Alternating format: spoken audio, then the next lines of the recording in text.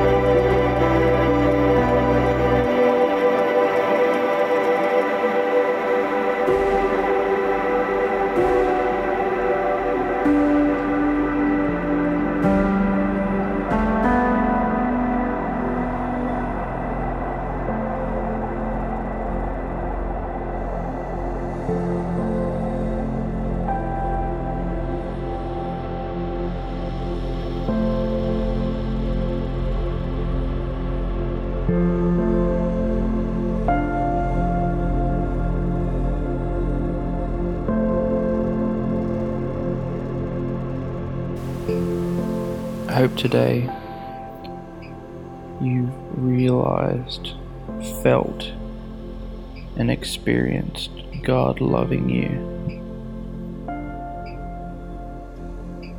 and that you've been challenged to love others. Maybe someone you don't want to love, maybe someone that you don't want to have anything to do with. Father God, I thank you for my brothers and my sisters.